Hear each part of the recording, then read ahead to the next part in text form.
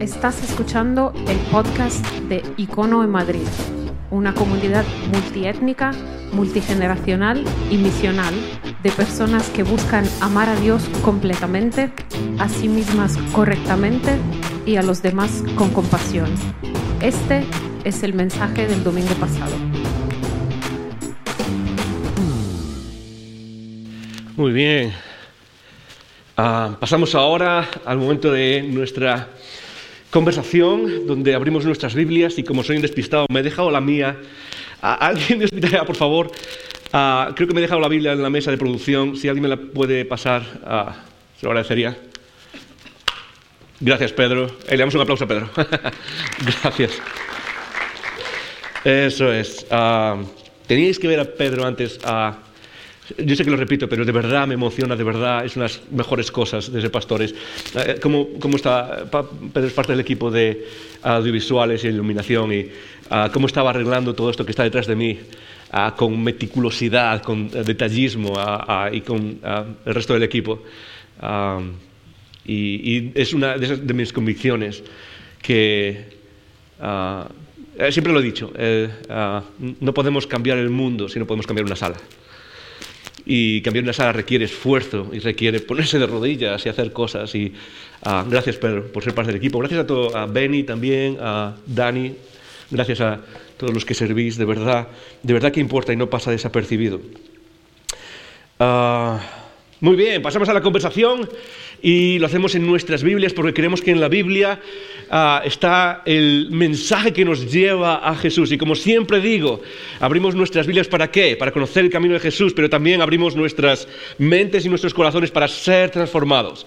No estamos aquí para recibir información simplemente. Espero que no estés aquí solo para escuchar algo y recibir información, sino para qué estamos aquí, para qué somos iglesia, para qué nos juntamos y meditamos en la enseñanza de los apóstoles como se ha hecho por 2000 años. Lo hacemos porque queremos ser transformados, porque queremos algo distinto aquí, lo que la Biblia llama metanoia. Romanos capítulo 12, transformación de la mente. Queremos transformación aquí, transformación de nuestro carácter, transformación de quienes somos aquí, a la imagen de Jesús y a lo que Él es y a la vida que Él representa. Así que eso es lo que quiero que hagamos, lo que vamos a hacer siempre mientras sigamos siendo una comunidad local. Y me gustaría hoy, como algo distinto, que lo leyésemos juntos, que lo hiciésemos juntos. Creo que lo tengo aquí. Dani, ayúdame, eso es, ponlo aquí. Eso es, abrimos nuestras Biblias, ¿para qué? Para conocer el camino de Jesús. Abrimos nuestros corazones, nuestras mentes y corazones para ser transformados. ¿Lo leemos juntos? Ok, empezamos bien, empezamos fuertes hoy, ¿eh? ¿Sí? Si alguien necesita café con extra de cafeína, puede ir a buscarlo, hay una cafetería aquí al lado. ¿Lo leemos juntos? Eso es, gracias. Venga, lo leemos, 1, 2 y 3. Abrimos nuestras mentes para ser transformados. Eso es lo que hacemos, Icono. Lo hacemos cada domingo y lo hacemos rutinariamente porque lo necesitamos.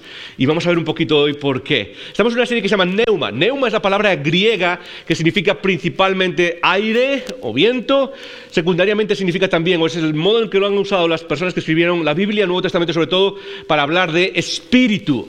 El Espíritu se refiere a la tercera persona de la Trinidad y es una serie en la que por 3 semanas estamos hablando sobre el Espíritu, su presencia, su poder, a dónde nos lleva, qué es. Y déjame decirte, es una serie demasiado corta. Cuando planeamos las series, y si eres nuevo Icono, quizás no me has escuchado explicar esto, pero las series se planean, intentamos, no siempre se consiguen, pero intentamos planificarlas con cierto tiempo de antelación, hablar de qué vamos a hablar, entonces ya sabemos de qué vamos a hablar en Navidad.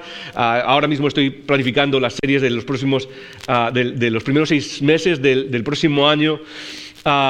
Y cuando estaba con esta era como, deberíamos pasar un año entero hablando de esto, pero necesitamos hablar de tantas cosas, pero es tremendamente importante hablar sobre el Espíritu Santo. ¿Por qué necesitamos hablar del Espíritu Santo? Porque es algo que creo que para muchos de nosotros en nuestra tradición es algo que se queda un poco de lado. Y como vamos a ver, en la Biblia está en primer plano constantemente. Así que esta es la segunda semana. La semana pasada empezamos hablando sobre el Espíritu Santo. Si no lo has visto, si no has sido parte de la celebración la semana pasada, puedes verlo en la página web www.icono.online. Es la página web donde está todo, puedes encontrar todo, los eventos, lo que está pasando en Icono, cómo apuntarte a cosas, cómo apuntarte a los equipos, a los iconogrupos, todo está en la página web. Y ahí también puedes encontrar las conversaciones, los mensajes. Y lo que estamos haciendo en esta serie también es traer otra vez la idea de responder preguntas, porque sabemos que es una serie complicada, sabemos que es un tema complicado. Pero lo hacemos de una manera distinta. Normalmente, si ya has sido parte de Icono por algún tiempo, sabes que cuando hacemos preguntas y respuestas lo hacemos al final de la conversación, cada domingo, y me encanta, es uno de mis momentos favoritos, ¿ok? No sé qué es lo que va a venir, no sé ni siquiera si vamos a ser capaces de responderlo, pero precisamente porque estamos en un lugar nuevo y estamos adaptándonos a este lugar y hay cosas que averiguar y hemos cambiado un poquito cómo hacer esto de preguntas y respuestas. Puedes seguir enviando tus preguntas. Si mientras estamos hablando tienes preguntas sobre qué hacer, sobre qué significa algo o alguna pregunta, alguna duda, puedes enviarlas al 620-207-268, WhatsApp o Telegram. Puedes enviar tus preguntas y las vamos a responder el domingo que viene si hay preguntas. Creo que la semana pasada no hubo preguntas, entonces vamos a responderlas. La semana que viene empezamos con esas preguntas que quizás tengas sobre lo que hablamos, sobre el Espíritu Santo, y al final, sobre todo, la última semana, la próxima semana, vamos a intentar de responder todas esas preguntas. Puedes enviar al 620-207-268 a Telegram o WhatsApp, ¿ok? Así que estamos en esta conversación. Neuma. Simplemente un paréntesis, y es que quizás vais a ver que me pierdo un poco, que me cuesta un poquito hoy. Incluso mi voz es distinta. Esta semana tuve gripe y quizás ya lo estás notando en mi voz, en la nariz. Esta semana tuve un poco de resfriado, no gripe, tuve un poco de resfriado. Y no es nada más, ¿ok? Las personas que no usan máscara aquí, Icono, cuando ves aquí delante, han pasado por la prueba de... ¿cómo se llama? ¿La prueba de qué? De antígenos, eso es, gracias. La prueba de antígenos. Estamos todos bien, simplemente he pasado por un poco de cuestión, ya estoy saliendo, por eso no hay ningún problema, pero sigo con la medicación y sigo con... no sé, a vosotros, a mí a veces me hace un poco lento todo eso, me hace un poco... me cuesta hablar, pero vamos allá, vamos a ver cómo sale hoy. Neuma es una serie tremendamente importante, hablar del Espíritu Santo. ¿Por qué? Como decía antes, muy fácil. Primero porque es parte del mensaje de la Biblia para nosotros. En el Nuevo Testamento, sobre todo, hay dos expresiones, y esto es algo que mencioné la semana pasada, hay dos expresiones que son fundamentales, que son esas expresiones que resumen básicamente todos nosotros, nuestra salvación y nuestra santificación. Son esas dos expresiones. La primera dice, en Cristo. Léelo conmigo, dilo 1, 2 y 3. En Cristo. Parte de lo que necesitamos hacer es familiarizarnos con esa expresión. La salvación en el Nuevo Testamento se resume en esa expresión. Pablo la repite constantemente. En Cristo habéis sido hechos nuevos. En Cristo tenéis herencia. En Cristo sois perdonados. En Cristo. En Él somos hechos nuevas criaturas. Él es nuestra salvación. Pero hay otra expresión que a veces no recordamos tanto, y es en el Espíritu. En el Espíritu. Léalo conmigo. 1, 2 y 3. En el Espíritu, en neumati, en griego. Y es la expresión que resume nuestro caminar con Cristo. Y es tremendamente importante porque a veces hemos hecho de nuestra fe algo tremendamente cognitivo. Algo como, ok, tengo que tener las respuestas aquí. Algo que tiene que ver con saber. De hecho, y esto es una de las cosas que como pastor me cuesta incluso comunicar, y cuanto más lo comunico, pero a veces creo que nos cuesta entenderlo. Hablamos de profundidad de nuestra fe, ¿sí o no? Muchos hablamos de quiero ir más profundo, quiero cosas más profundas. Y entiendo lo que significa eso, queremos estudios bíblicos más profundos. Y está bien pasar el tiempo, de hecho lo he repetido muchas veces, necesitas pasar tiempo en las Escrituras, leer las Escrituras, entender las Escrituras, estudiar las Escrituras. Hazlo, por favor, todos los días. Pero el cristianismo no es la religión del libro, como se le ha llamado muchas veces a lo largo de la historia. Desde otras religiones incluso se le llama la religión del libro. Si hay que definir al cristianismo como una religión, se debería definir como la religión del Espíritu. Tu papel y mi papel no es simplemente aprender un libro. El libro es importante, pero es un medio. Es una herramienta para llevarnos a algo más. ¿Qué es ese algo más? Es Cristo y la vida en el Espíritu.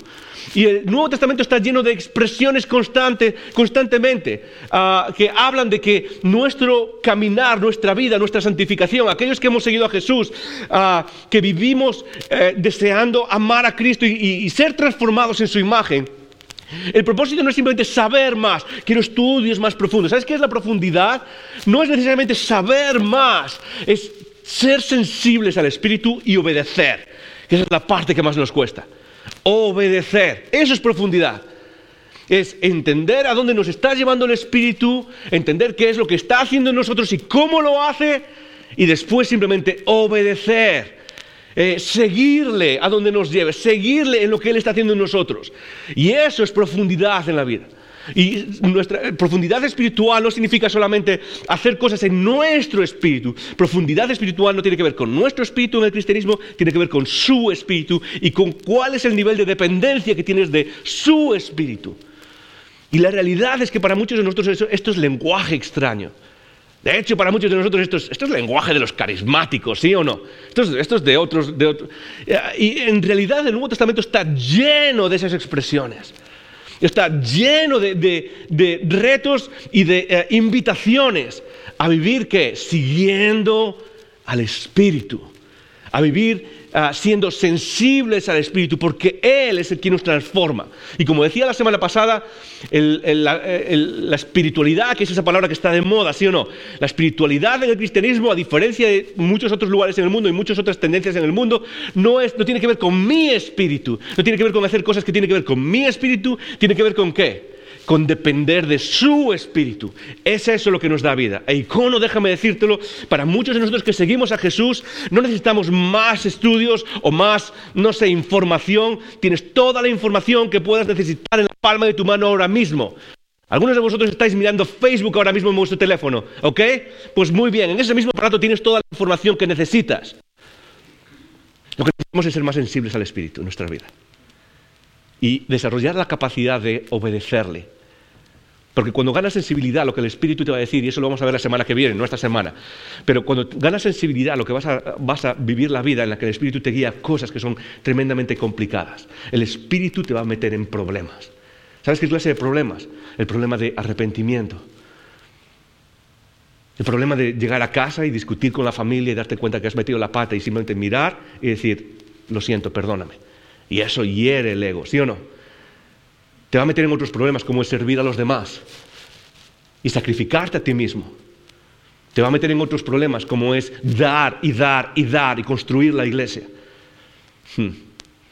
Pero para eso hace falta desarrollar la capacidad de obedecer y ser sensible. Y hoy quiero hablar de algo tremendamente importante y voy a tratar de hacerlo lo mejor que pueda, lo más rápido que pueda. Dani, porfa, ponme el tiempo. No me dejes sin tiempo porque si no, a mí me da igual, pero estos te van a crucificar después, ¿ok? Así que en el libro de Hechos se refleja el movimiento del Espíritu en la vida de la iglesia. El libro de Hechos es el libro escrito que cuenta los hechos de los primeros cristianos después de que Jesús ascendió al cielo. Y es interesante que se llame el libro de Hechos, no el libro de las ideas, ¿sí o no? Es el libro de cómo la iglesia actuó, hizo cosas. Y con uno de nuestros valores, puedes verlos en la página web, hay 9 valores ahora mismo, quién sabe cambiarán algún día, pero ahora mismo hay 9. Uno de ellos es acción. Para mí la iglesia necesita ser una comunidad de acción, no solo de ideas. Y me lo habéis escuchado decir montones de veces, el cristianismo no es una idea en nuestra cabeza, es una experiencia que vivimos, es algo que nos lleva a actuar. Y quiero que seamos una iglesia que actúa. Quiero que seamos una iglesia que se mueve. Y eso nos llevará a cometer errores, por supuesto. Eso nos lleva a veces dar pasos sin saber muy bien exactamente qué es lo que hay que hacer. Por supuesto que sí. Pero la iglesia inicial era una iglesia de hechos, los hechos de la primera iglesia, y la iglesia en el 2021 tiene que ser una iglesia de hechos también. Una iglesia que hace cosas en la ciudad. Una iglesia que construye lo suficiente como para que pueda servir a los demás, pueda amar a los demás, pueda construir cosas que sirvan a las personas más necesitadas y a los que no están tan necesitados también servirlos en cosas que necesitamos también. Una iglesia de hechos. Y en el libro de los Hechos hay una cosa súper interesante y es que esos hechos están relacionados con el Espíritu. Siempre que la iglesia hizo algo, siempre que la iglesia hace algo que transforma el mundo, es porque el Espíritu está guiando, es porque el Espíritu la está moviendo y porque la iglesia es sensible a ese Espíritu, porque la iglesia sigue ese Espíritu sin miedo. Al fin y al cabo, recuerda esto, cuando decidimos seguir a Jesús, ¿qué es lo que tenemos que perder? ¿Qué es lo que tenemos que perder? Absolutamente nada. No hay nada que nos puedan hacer, no hay nada que tengamos que perder, no hay nada que tengamos que temer, absolutamente nada. Y eso lo que hace es darnos el valor para seguir al Espíritu hacia donde Él nos lleve. Y uno de los momentos clave en Hechos es en Hechos capítulo 2. Puedes buscarlo en tu Biblia, si no va a estar en la pantalla, no te preocupes. Hechos capítulo 2. Es el primer momento quizás después de que Jesús asciende al cielo. Los discípulos, los que han creído, están solos. Por primera vez en su vida desde que han conocido a Jesús y han descubierto el reino de Dios, están solos y no saben qué hacer. Y dice así en el capítulo 2, versículo 1, el día de Pentecostés. El día de Pentecostés es un día súper importante, es una fiesta importante que no empezó con el cristianismo, empezó con el judaísmo. Y es una fiesta que se celebraba, se llama la fiesta de las semanas. Se celebra 50 días después de Semana Santa. 50 días después se celebra de Semana Santa. Y estaban juntos ahí, y eso es súper importante. El día de Pentecostés todos los creyentes estaban reunidos en un mismo lugar. Quédate con esta idea, porque va a ser importante después en unas cosas que voy a explicar, ¿ok? Estaban todos juntos, estaban reunidos, y sabemos que estaban celebrando, estaban haciendo algo más o menos como lo que estamos haciendo aquí. Estaban juntos, estaban celebrando, estaban cantando seguramente, estaban meditando en lo que Jesús les enseñó, estaban recordando con el pan y el vino. ¿Por qué sabemos esto? Dos cosas que hay en estas primeras frases. La primera es la expresión estaban juntos. En Hechos siempre se refiere al momento de la celebración como comunidad cristiana, siempre se refiere a eso. Es decir, cuando los cristianos se juntan, no se juntaban para otras cosas, ¿ok? Se juntaban para celebrar, para meditar los apóstoles, para orar, para cuidarse unos a otros, pero también la idea de que estaban celebrando Pentecostés. En el libro de los Hechos, una de las cosas que pasa es que vemos una iglesia que está creciendo, es como un bebé que está aprendiendo cosas nuevas. Y lo que vamos a ver es que los primeros cristianos practicaban cosas que los siguientes cristianos dejaron de practicar. Por ejemplo, los primeros cristianos se reunían en el templo, seguían con la tradición de ir al templo y reunirse en el templo, algo que se dejó de hacer después, y seguían manteniendo ciertas tradiciones judías, y una de ellas es celebrar el día de Pentecostés, el día de la fiesta de las semanas. Así que es muy probable que estuviesen celebrando juntos, es muy probable que estuviesen juntos haciendo lo que nosotros estamos haciendo ahora, y eso es importante. Quédate con eso en mente para después. De repente están en la habitación y dice, de repente se oyó un ruido desde el cielo parecido al estruendo de un viento fuerte e impetuoso que llenó la casa donde estaban sentados. Luego algo parecido a unas llamas o lenguas de fuego aparecieron y se posaron sobre cada uno de ellos. Y dice el versículo 4, y todos los presentes fueron llenos del Espíritu Santo, llenos del Espíritu Santo. Dilo conmigo, 1, 2 y 3, llenos del Espíritu Santo. Esa es la expresión clave, es ahí donde me quiero parar hoy. Llenos del Espíritu Santo. Y comenzaron a hablar en otros idiomas conforme el Espíritu les daba esa capacidad. Hoy vamos a hablar de la primera parte de esa frase, llenos del Espíritu Santo. La semana que viene vamos a hablar de la segunda. El Espíritu Santo les daba que hablar en otros idiomas conforme Él quería. Pero hoy quiero pararme en esa frase, llenos del Espíritu Santo. Porque esa frase es clave en nuestra espiritualidad y al mismo tiempo también es algo que para muchos es confusa. Es una frase que se repite en el Nuevo Testamento. De hecho, esto es lo interesante, es el único mandamiento que se nos dice con respecto al Espíritu Santo, ser llenos del Espíritu Santo. Hay otros mandamientos, como por ejemplo, vamos a ver después, no entristezcáis al Espíritu Santo, no apagáis al Espíritu Santo, pero yo creo que esos mandamientos son como el aspecto negativo, es el otro lado de la moneda de ser llenos del Espíritu Santo, ¿sí? Entonces la idea es, en el Nuevo Testamento se nos dice muchas cosas del Espíritu Santo. Se nos dice que somos sellados por el Espíritu Santo. ¿Qué quiere decir eso? Que Dios pone el Espíritu Santo en nosotros como un sello de garantía de que somos suyos. de que nada nos puede separar de su amor, nada nos puede separar de su mano, no importa lo que esté pasando en tu vida, no importa lo negativo que sea todo, me he quedado sin trabajo, tengo que vivir debajo de un puente, la economía está fatal, mi país está viniendo abajo, mi familia tiene cierta enfermedad, nada puede separarte del amor eterno de Dios. ¿Estás conmigo? Ese es el sello del Espíritu Santo. El Espíritu Santo también ilumina, pero eso lo hace Él. Yo no puedo hacer nada para que el Espíritu Santo ilumine. Es una de las tareas del Espíritu Santo. ¿Qué quiere decir que ilumina? Que Él ilumina mi mente y mi corazón para entender las cosas de Dios. El Espíritu Santo sella, el Espíritu Santo ilumina, el Espíritu Santo guía, el Espíritu Santo conforta, el Espíritu Santo da ánimo. Todas esas cosas se dicen en el Espíritu Santo. Solo una cosa se dice de ti y de mí con respecto al Espíritu Santo, y es que seamos llenos. Y esto es parte de lo que experimentó la primera iglesia, y es lo que cambió toda la iglesia, pero no solo la iglesia, sino incluso quienes somos en Cristo. Hay algo interesante en este texto que acabamos de leer, en la idea de ser llenos del Espíritu Santo. El libro de Hechos lo escribió una persona que se llama Lucas, ¿ok? Lucas. Y Lucas escribió también el Evangelio de... Muy bien, algunos lo saben. Lucas, qué interesante, ¿verdad? El Hechos y Lucas fueron escritos por la misma persona, un discípulo de Jesús que, según nos dice en Lucas, escribió los dos documentos para una misma persona que se llama Teófilo, y lo que hizo fue investigar los hechos desde su origen. Y es interesante porque Lucas no se sentó un día y dijo, voy a escribir a ver qué es lo que me parece. No, hizo una investigación sobre lo que pasó. Viajó, habló con las personas, habló con testigos oculares, que estaban en lo que se narra, habló con personas de la iglesia de generaciones después, y con todo eso compiló el Evangelio de Lucas y compiló el libro de los Hechos. Pero hay algo interesante, y es que hay un paralelo entre el Evangelio de Lucas y el libro de los Hechos, y ese paralelo se refiere a una cosa: el Espíritu Santo. La acción del Espíritu Santo es la clave que transforma quienes somos. En el libro de los Hechos, capítulo 2, acabamos de ver qué es lo que pasa, qué es lo primero que pasa con la iglesia. Baja el Espíritu Santo y transforma todo. En el libro de Lucas, al principio del Evangelio de Lucas, el Espíritu Santo baja en forma de paloma ¿sobre quién? Sobre Jesús. Es exactamente la misma acción. Y luego vemos a Jesús viviendo una vida conforme al Padre, conforme al reino. Pero ¿por qué vive esa vida? Muchas veces decimos, bueno, porque Él era Dios. Es cierto, pero Filipenses nos dice que Él dejó su deidad, la puso a un lado. No estimó como el ser igual a Dios como cosa que aferrarse, sino que puso su deidad a un lado. Y cuando estaba en la tierra, Él cumplió de manera fiel lo que Dios tenía para Él. ¿Por qué? Porque vivía en el poder del Espíritu. Y lo mismo se refleja en el libro de los Hechos.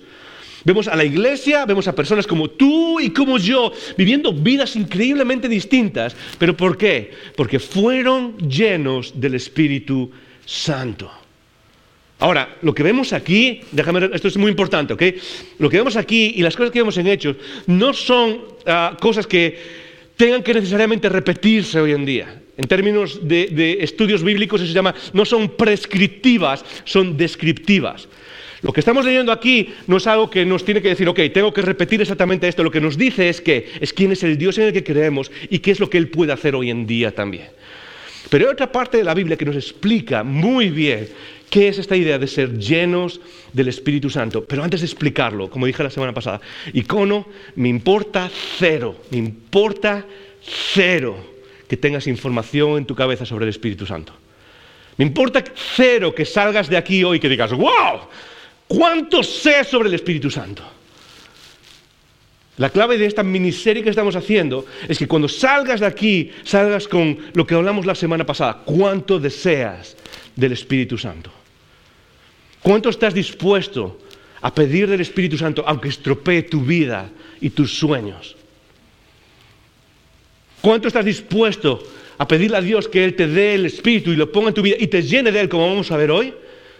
Y te llene de su Espíritu, aunque Él trastorne todos los planes que tenías para tu vida. Dios, es que yo quería una familia, quería un trabajo. No. Te vas a ir a servir a personas más necesitadas en este lugar del mundo. ¿Estás dispuesto? ¿Estás dispuesta? Dios, es que tenía ganas de formar una pequeña empresa y hacer... No. ¿Estás dispuesto a que Dios interrumpa tu vida al poner el Espíritu dentro de ti y darte vida? Porque lo demás no vale para nada. No vale el hecho de que sepas hoy, que vamos a aprender, el hecho de que sepas qué significa ser lleno del Espíritu y cuáles son las palabras que se usan y dónde se menciona en la Biblia, vale absolutamente nada. Y la iglesia por demasiado tiempo ha sido consciente, ha conocido estas cosas, pero no ha vivido bajo el poder del Espíritu en el mundo en el que vivimos. Y mi oración es que tú y yo, si somos partes del movimiento de Jesús, seamos la clase de iglesia que pueden ayudar a la gente en España a conocer la belleza de Dios, a conocer más de quién es Él, a experimentar más de quién es Él, no solo en Madrid, sino en toda España. Y eso no va a pasar simplemente porque tú y yo sepamos cosas. Eso va a surgir, ¿por qué? Porque el Espíritu Santo nos llena y somos sensibles a Él y obedecemos, y nuestro amor por Cristo, como dice Pablo, nos aprieta de tal manera que nos obliga a actuar, a hacer cosas, a no estar sentados. La comodidad es un pecado. ¿Es un pecado? Claro que sí. La comodidad en la vida cristiana es un pecado. Si no hay algo que te haga sentir un poco incómodo, si no hay algo que en cómo sigues a Jesús, si no hay algo que trastorne tus planes personales un poco, si no hay algo que transforme quién eres y te envuelva un poco incómodo en la situación que ves en tus vecinos, en la situación que ves en el mundo, en el hecho de que la mayoría de las personas que nos rodean no conocen la belleza de Dios, si no hay algo que te vuelve un poco incómodo, hay un problema espiritual en ti y en mí en esa situación. Y el Espíritu Santo, cuando nos llena, nos vuelve incómodos. Pablo habla del Espíritu Santo en Efesios. Efesios capítulo 4, puedes buscarlo. Efesios capítulo 4 es el primer mandamiento. Y es un mandamiento que seguramente has escuchado muchas veces. Dice, Efesios capítulo 4 es muy interesante en el versículo 30. Es muy interesante porque Pablo está hablando de cosas normales de la vida, de qué significa seguir a Jesús. Y dice, no habléis de esta manera, no habléis mal. Un cristiano puede hablar y decir burradas por su boca y decir cosas que hacen a los demás. La respuesta es no, punto. No puede. Un cristiano puede vivir su vida desordenadamente. No puede. Es lo que está diciendo básicamente.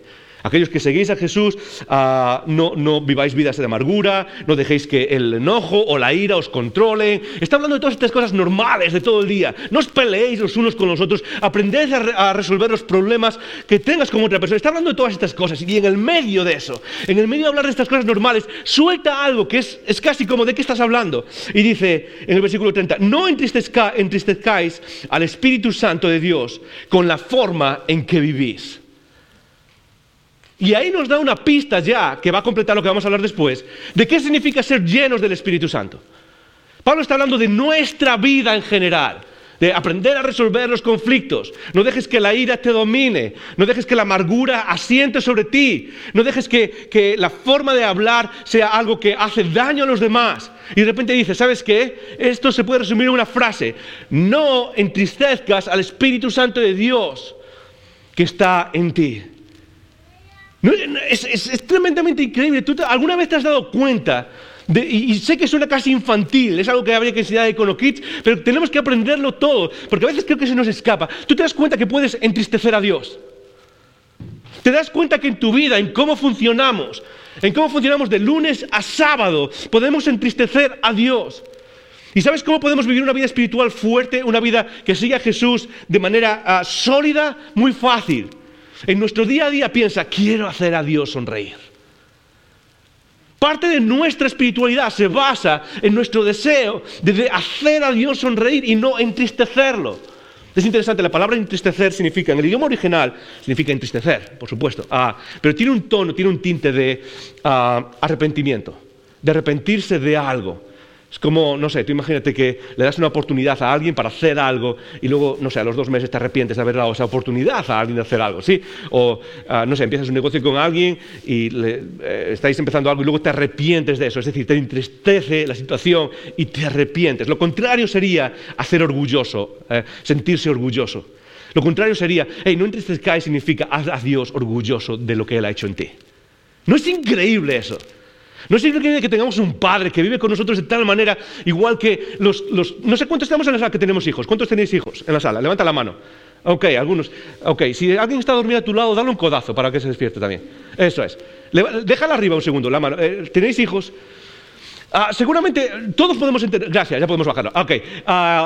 Seguramente todos podemos entender lo que significa esto, pero es como, a veces yo veo a mis hijas, yo tengo 4 hijas, eso suena complicado decir eso.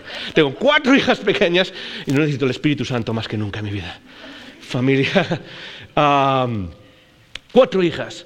Y déjame decirte, nunca he sentido un orgullo como el que siento por ellas cuando me hacen orgulloso de ser su padre. ¿Estás conmigo? ¿Sí? ¿Se entiende lo que estoy diciendo? La idea de hacer a Dios sentir orgullo por quiénes somos, por lo que Él ha hecho en nuestras vidas. Y ese es el primer paso de ser llenos del Espíritu. Es vivir de tal manera nuestras vidas normales, como salimos al trabajo, como rendimos en nuestro trabajo, como luchamos en contra de las injusticias de este mundo, como manejamos nuestras finanzas, como manejamos nuestras relaciones con los demás. Todas esas cosas son las cosas que hacen a Dios sonreír o que hacen a Dios entristecerse. Y déjame, ¿estás haciendo a Dios sonreír con tu vida? Piensa un segundo en tu vida ahora mismo. Cuando Dios te ve, está sonriendo o se entristece, se siente orgulloso y dice, mira, ahí está Alberto, ahí está Susana, mira, es increíble, echa un vistazo porque no vas a ver nada igual. No entristezcáis al Espíritu Santo de Dios que Él ha puesto en nosotros. Esta semana estaba estudiando esto y ¿sabes? Una de las cosas con las que lucho cuando tengo que hablar hay cosas que son fáciles de explicar, ¿sí? Cosas que son relativamente fáciles de elaborar y explicar y todos vamos a salir entendiéndolas. Pero cuando estaba pensando en la vida del Espíritu, se habla tanto del Espíritu en el Nuevo Testamento, pero se dice tan poco del cómo. Y yo sé que eso es con lo que luchamos, ¿sí o no? Luchamos con la idea de, tenemos que seguir al Espíritu, pero ¿cómo? Se habla tan poco, ¿por qué? Porque el Espíritu es una persona, no es una fórmula. El Espíritu es un ser con el que tienes una relación, no algo que controlas por medio de un ritual, o por medio de una actividad, o por medio de una fórmula. Y una de las cosas con las que luchaba esta semana es, Señor, ayúdame a poder comunicarnos la profundidad de lo que hay en la vida del Espíritu. Porque al final todo se reduce en frases como esta en nuestra vida cristiana. No es que tengamos que explicarnos cada detalle de cómo vivir nuestra vida. No es que como pastor tenga que venir y decirte, hey, eso está bien, no, eso está mal, no, eso está bien, eso está mal, no, eso está bien, eso está mal. Al final toda nuestra espiritualidad, toda nuestra vida siguiendo a Jesús, podría resumirse en frases como, no entristezcas a Dios. ¿Y cómo puedo seguir al Espíritu? ¿Cómo puedo ser lleno del Espíritu? Muy fácil. Cuando salgas por casa, repítete a ti mismo, hoy voy a hacer a Dios sonreír. Cuando vas en el transporte público, recuérdate, piensa en tu mente, hoy voy a hacer a Dios sonreír. Cuando estás en el trabajo luchando por algo, haciendo algo, o en desacuerdo con tus jefes, o sintiendo que te están abusando de ti, di, voy a arreglar esto, voy a luchar por esto, voy a hacer las cosas bien, pero en todo esto voy a hacer a Dios sonreír. Y el Espíritu empieza a llenar nuestras vidas. Unos párrafos más adelante, en el capítulo 5, Pablo va al corazón de lo que es ser llenos del Espíritu Santo. Y dice esto. Capítulo 5, versículo 15, dice, así que tened cuidado en cómo vivís. Otra vez, ahí está la expresión. Hijo, ¿cómo puedo ser lleno del Espíritu Santo? Bueno, empieza pensando en cómo vives. Empieza pensando en cómo prestas atención en cada cosa a la guía del Espíritu. Tened cuidado de cómo vivís. No viváis como necios, sino como sabios. En cada cosa que vivimos. Sacad el mayor provecho de cada oportunidad en estos días malos. Y sacar el mayor provecho de cada oportunidad significa vivir conscientes del potencial que hay, el potencial divino que hay en cada momento humano. ¿Estás conmigo? Sacar provecho de las situaciones significa ver una situación humana, sea cual sea. El semáforo en rojo, el tráfico que no me deja pasar, la caja del supermercado que no funciona justo cuando llego yo, el cajero que no funciona, mi vecino que tiene un perro que no para de ladrar, cualquier cosa humana. Sacar provecho significa ver el potencial divino de esas situaciones. ¿Dónde está Dios en todo esto? Sacar provecho no significa, ok, ¿cómo puedo hacer algo y cómo puedo sacar, no sé, cómo puedo hacer dinero de esta situación? Significa que podemos ver cuál es el potencial divino que hay para que Dios actúe en nuestras vidas, en cada situación. Sacad el mayor provecho cada oportunidad de estos días malos. No actuéis sin pensar, más bien procurad entender lo que el Señor quiere que hagas. ¿Te fijas en la frase, en cómo nos la pone delante en la Escritura? Procura entender qué es lo que Dios quiere para ti. Joder, ¿cómo lo hago? Muy fácil. Intenta entender, busca, pregunta, Dios, ¿qué es lo que quieres para mí? Y ahora dice lo fundamental en lo que vamos a hablar hoy de ser llenos del Espíritu Santo. No os emborrachéis con vino, porque eso os arruinará la vida. En cambio, sed llenos del Espíritu Santo. Muy bien, ahí está el mandamiento. Y Pablo pone una comparación, un paralelo entre ser llenos del Espíritu Santo y emborracharse con vino. Y eso nos da una pista de qué significa ser llenos del Espíritu Santo. Todos tenemos la experiencia, sobre todo en un país como España, ¿verdad? Yo creo que la mayoría tenemos experiencia de lo que significa beber demasiado y llegar a emborracharse quizás. La mayoría de nosotros en algún momento de nuestra vida quizás lo ha pasado. Espero que no. Espero que quizás seas de esas personas que pueden decir, no, la verdad es que ni me gusta, no bebo ni alcohol. Y simplemente para dejarlo claro, no hay ningún problema en beber alcohol, disfrutar de una cerveza, disfrutar de vino, pero el problema llega cuando nos emborrachamos. Pero Pablo ni siquiera está hablando del alcohol, ¿ok? El punto no es decir, puedes beber o no está hablando de eso. De lo que está hablando es de la experiencia común a todas las personas y la experiencia que tenían en el mundo romano, al que está hablando, en el mundo greco-romano. Todos conocemos muchos no conocemos los dioses del panteón greco-romano, pero sí conocemos a uno, y es Dionisio. No sé, ¿a cuántos suena el nombre de Dionisio? Ok, seguramente no te suena Dionisio, pero te va a sonar su otro nombre, es Baco. Baco es el rey, es el dios del vino, y era un dios que participaba, básicamente lo que se creía, en términos generales en el mundo greco-romano, es que cuando una persona se emborrachaba, lo que estaba haciendo es abrir la puerta para que el dios Baco o el dios Dionisio viniese y tomase posesión de ti, y por eso hacías las tonterías que hacías, ¿sí o no? Y todos sabemos qué es lo que significa eso, y eso es de lo que está hablando Pablo cuando dice, no os emborrachéis con vino. Lo que está hablando es de esa experiencia que todos tenemos, de lo que significa que poner algo dentro de ti que controla lo que dices y que controla lo que haces y que de repente cambia quién eres y te vuelve casi otra persona, ¿sí o no? De hecho, algunos tenemos la experiencia de haber bebido demasiado y luego haber dicho algo, alguna tontería, haber hecho algo, alguna tontería. ¿Y qué es lo que se suele decir después? No era yo, fue él. Vino o lo que fue, ¿sí o no? Fue el alcohol.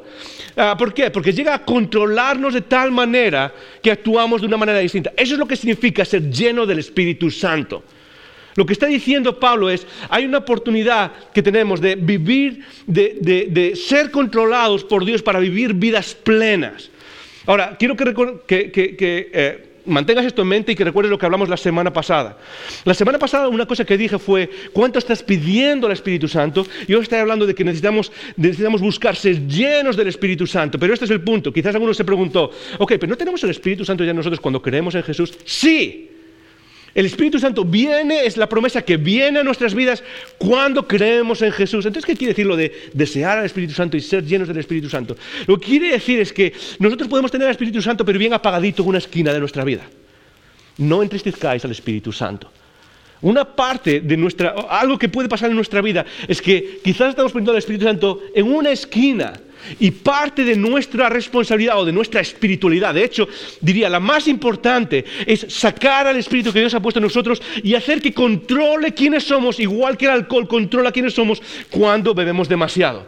Parte de nuestra responsabilidad es que Él nos llene y guíe nuestra vida. Y eso es una acción que es constante. El tiempo verbal, y aquí me pongo un poco de casi como en una clase de la universidad, el tiempo verbal que usa en el griego es presente, y eso lo que indica es que no es algo que se hace una vez.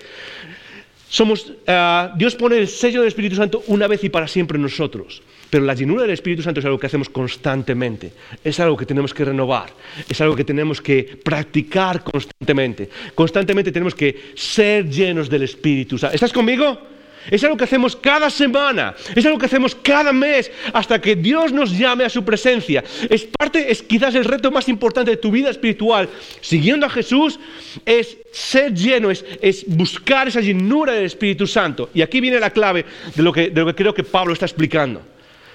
Pero al igual que, porque seguramente estás preguntando, ok, ¿y cómo hacemos eso? Y esta es la clave que creo que hay detrás de la idea de borrachera y ser lleno del Espíritu Santo y esta comparación. Para ser lleno del vino, ¿qué es lo que tienes que hacer? Para emborracharte, ¿qué es lo que tienes que hacer? Muy fácil, tienes que tener espacio dentro de ti, ¿sí o no? Tienes que tener espacio en el estómago. Yo te digo que si bebes 5 litros de agua es muy difícil emborracharse después, ¿sí o no? Si bebes 20 litros de agua, es muy difícil meter una botella de vino después. Lo que tienes que tener es espacio. De hecho, algunos cuando salís por ahí no coméis a propósito. ¿Por qué? Porque hay más espacio, ¿sí o no? Y la idea es, tienes que tener espacio dentro de ti y meter el ingrediente, ¿para qué? Para que te controle. Y creo que eso es a lo que nos está llevando, en cierto modo, Pablo cuando dice, mira, no te emborraches con vino. Y lo que está hablando es de prácticas de nuestra vida que metemos dentro de nosotros para encontrar vida, sea lo que sea. Quizás es emborracharse, quizás es consumismo, quizás es desenfreno sexual, cualquier cosa. Todos tenemos nuestras propias luchas. Todos hacemos cosas que usamos ¿para qué? Para sentirnos vivos. Y las metemos a través de lo que hacemos, las metemos a través de los medios de comunicación. Estamos constantemente llenándonos de cosas. Joder, ¿cómo podemos ser llenos del Espíritu Santo? Una de las primeras cosas que necesitas hacer es muy sencilla. Y te lo preguntaría te lo voy a poner en forma de pregunta. ¿De qué estás más lleno? ¿De ti mismo o del Espíritu Santo? ¿De qué estás más lleno? ¿De ti mismo o del Espíritu Santo? Porque el problema muchas veces en nuestras vidas es que el Espíritu Santo no llena, no nos controla. ¿Por qué? Porque estamos demasiado llenos de nosotros mismos. Estamos demasiado controlados por nuestros deseos. Estamos demasiado controlados por nuestras pasiones. Estamos demasiado controlados por nuestros sueños y por cualquier cosa que esta sociedad nos diga, hey, consumismo, materialismo, sensualidad, cualquier tipo de práctica que metemos entre nosotros para llenarnos. Yo creo que si podemos leer entre líneas lo que nos está diciendo Pablo es, para ser lleno del Espíritu Santo, lo primero es que tienes que vaciarte de ti mismo. Para ser lleno del Espíritu Santo, primero tienes que vaciarte de ti mismo. Déjame decirte, Dios es un Rey increíble. Es amoroso, es misericordioso. Es pura belleza. Es un Dios que abraza, es un Dios que persigue con amor. Pero Él no comparte su trono con nadie. Para ser llenos del Espíritu Santo, necesitamos vaciarnos. ¿Y qué quiere decir eso? En términos prácticos significa hacer espacio en nuestra mente y en nuestra vida interior para que Él vaya tomando el dominio de esas áreas de nuestra vida que Él necesita tomar. Por eso Pablo dice lo que dice después. Joder, ¿cómo somos llenos del Espíritu Santo? Y fíjate qué es lo que dice Pablo en el versículo 19. Dice el 18, no os emborrachéis con vinos, porque eso os arruinará la vida. En cambio, sed llenos del Espíritu Santo. Y ahora dice en el versículo 19, dice, cantando salmos e himnos y canciones espirituales entre vosotros, y haciendo música, creando música al Señor en vuestro corazón. Y dad gracias por todo a Dios el Padre en el nombre de nuestro Señor Jesucristo. Es más, someteos unos a los otros en reverencia a Cristo. El tiempo, en el idioma original se puede ver mucho más claro, pero lo que está haciendo Pablo no está diciendo sed llenos del Espíritu Santo y luego está dando otros mandamientos. Lo que está haciendo es ser llenos del Espíritu Santo y el tiempo verbal en el idioma original lo que dice es cómo se hace. Muy fácil. Se hace cantando salmos espirituales, se hace dando gracias a Dios y se hace sometiéndoos unos a otros. ¿Sabes de qué está hablando Pablo? Está hablando de prácticas tan normales como lo que estamos haciendo esta mañana tú y yo aquí. Joel, ¿por qué venimos todos los domingos y nos reunimos? ¿Por qué como pastor una de las cosas que trato de hacer constantemente es ven a la iglesia? Yo sé que cuando un pastor dice ven a la iglesia los domingos, el primer pensamiento que viene al todo es qué pesado es este tío que lo único que quiere es tener cabezas o traseros en un asiento y llenar un espacio. Y déjame decirte, no se trata de eso para nada. ¿Por qué como pastor una de las cosas que hago siempre es decir, prioriza el domingo por la mañana para reunirte con tus hermanos? Prioriza el ser parte de un icono grupo. Prioriza el ser parte de esos momentos donde el centro de ese momento es el nombre de Jesús. ¿Por qué? Pablo nos lo está diciendo. Porque en esas prácticas, en la práctica de venir y de cantar y de levantarnos y de participar del pan y del vino y de orar juntos, en la práctica de ser comunidad de los iconogrupos, lo que estamos haciendo es crear espacio. ¿Para qué? Para que el Espíritu Santo llene nuestras vidas. ¿Estás conmigo? Es así de sencillo. ¿Cuál es el misterio para llenarnos del Espíritu Santo? No lo hay. Son prácticas que hacemos en el día a día. Y de lo primero que está hablando Pablo es de la celebración de la iglesia. De qué significa celebrar y adorar a Dios. Y habla incluso de cantar a Dios. Joder, ¿cómo me lleva el Espíritu Santo? Cuando vayas en el coche, en vez de poner a Lady Gaga o en vez de poner a Pink o el último álbum de Adele o sea lo que sea que escuches, pon música que adore y eleve el Espíritu. ¿Por qué? Porque eso crea espacio dentro de ti para que el Espíritu Santo pueda llenarte. ¿Estás conmigo? En segundo lugar, lo que habla es de ser agradecidos. Fíjate lo sencillo que es. Joder, ¿cómo puedo ser lleno del Espíritu Santo? Muy, muy fácil. Vive una vida de gratitud. Esta semana celebramos, o se celebra en el mundo, sobre todo en los países angloparlantes, en Estados Unidos se celebra el Día de Acción de Gracias. Y yo siempre digo, si en España vamos a importar Halloween, ¿por qué no importar Acción de Gracias? Es mucho más bonito, es mucho mejor. Es mucho más bonito decir, ok, vamos a tener un día para dar gracias. Todos los días damos gracias, pero ¿por qué no tener un día al año donde paramos y decimos, Dios, gracias? Gracias porque este año he tenido un trabajo, gracias porque este año he tenido una familia, gracias porque este año he tenido una salud, o incluso gracias por las cosas que me has sacado adelante, que yo no sé que me has sacado adelante. Gracias por las cosas que no me has permitido tener. Vivir en gratitud. ¿Sabes por qué es importante vivir una vida de gratitud? A Dios en particular. Porque cuando eres agradecido a Dios, estás creando espacio para el Espíritu Santo en tu vida. ¿Estás conmigo? Uno de los grandes problemas de la vida espiritual, hay personas que no son capaces de vivir al Espíritu. ¿Por qué? Porque no viven agradecidas a Dios. Y muchas veces en el mundo, incluso cuando quitamos a Dios del medio, una de las cosas que se va con eso es una vida de agradecimiento. Y lo que crea en nuestras vidas, la falta de agradecimiento, ¿sabes qué es? Cinismo. Nos endurecemos, nos volvemos cínicos, nos volvemos insensibles a la belleza en el mundo. Celebrando, dando gracias y luego en tercer lugar dice, sometiéndoos los unos a los otros. ¿Qué significa eso? Tiene que ver con las relaciones. Tiene que ver con cómo vivimos considerando al otro como más importante que uno mismo. Tiene que ver con cómo amamos a los demás, con cómo nos aguantamos cuando no nos caemos bien. Porque sorpresa, sorpresa, la iglesia está llena de gente que no me cae bien. Déjame decirte algo, no todo el mundo tiene que caerte bien en esta comunidad. Pero eso no quita que siguen siendo tus hermanos, siguen siendo tus hermanas, siguen siendo parte de tu familia espiritual. No tienen que caerte bien, no tiene que ser la mejor, no tiene que haber esa química, no tenemos que ser todos súper amigos, pero sí tenemos que someternos los unos a los otros. ¿Qué quiere decir eso? Es amarnos. Someterse no quiere decir agachar las orejas y dejarte que te den collejas. Someterse en el Nuevo Testamento quiere decir que voy a usar todo lo que soy y voy a usar todo lo que tengo como plataforma para hacer algo mejor de ti. ¿Estás conmigo? Eso es lo que significa someterse. Por eso cuando habla de las mujeres, por ejemplo, de someterse a los hombres y todas estas cosas, o también en Romanos de someterse al gobierno, la idea es usar todo lo que tengo, ¿para qué? Para hacer algo mejor de la otra persona o del otro lado. Eso es someterse. Ahora, estas tres cosas son cosas que hacemos día a día, son cosas que podemos hacer constantemente. Y Pablo nos está diciendo, esas cosas son las que crean espacio en nuestra vida para que el Espíritu nos llene. ¿Estás conmigo? ¿Cuánto te estás llenando día a día de cosas que no dejan espacio para el Espíritu Santo? Netflix, Hulu, las redes sociales, el trabajo, la política, la economía que va mal, los vecinos, lo que sea que estés luchando. Lo estamos metiendo.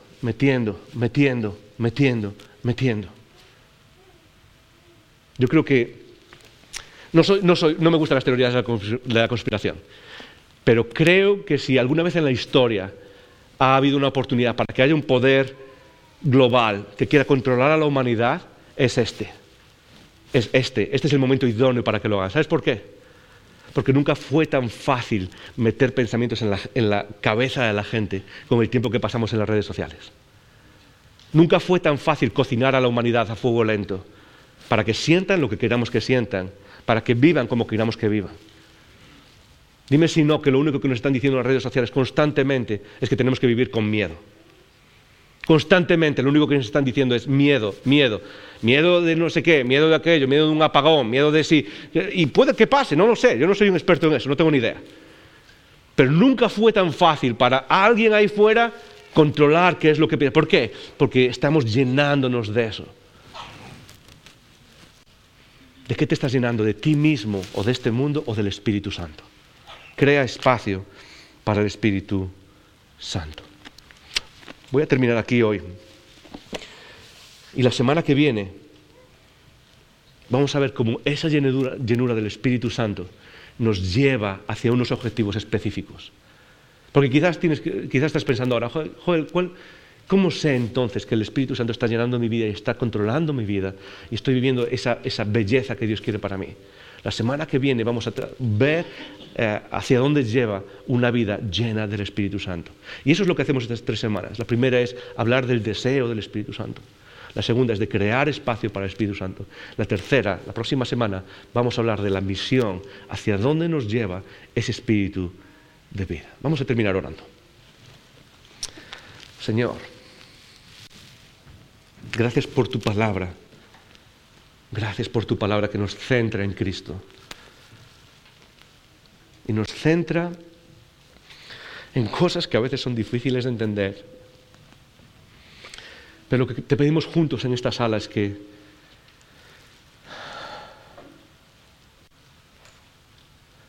nos lleves más allá de simplemente tener información en nuestras cabezas. Que nos lleves más allá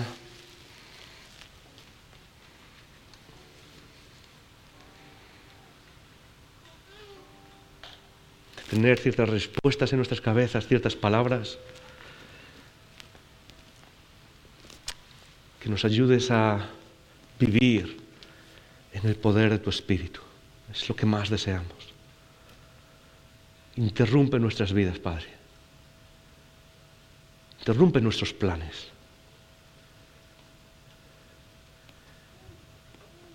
Interrumpe nuestros sueños. Si es por la presencia de tu Espíritu en nuestras vidas. Y Padre, como pastor de esta comunidad, yo quiero pedirte que no nos dejes ser una iglesia que comete el pecado de la comodidad. No nos dejes caer en esa tentación, Padre.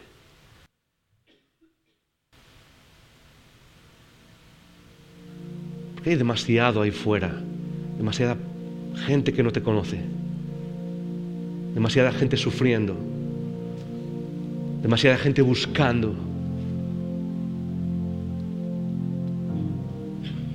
Y queremos pedirte, Padre, que ese espíritu que tú has puesto en nosotros nos llene de tal manera que nos haga incómodos, que nos haga dispuestos a pagar el precio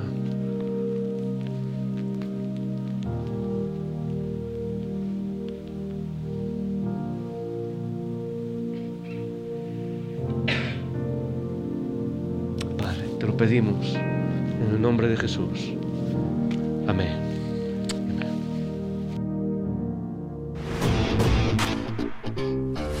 Gracias por escuchar estos recursos. Esperamos que te haya retado y motivado a vivir arriba, adentro y afuera. Recuerda que para conversar sobre estas ideas puedes participar en un icono grupo. Pásate por nuestra página web y encuentra más información. icono.online.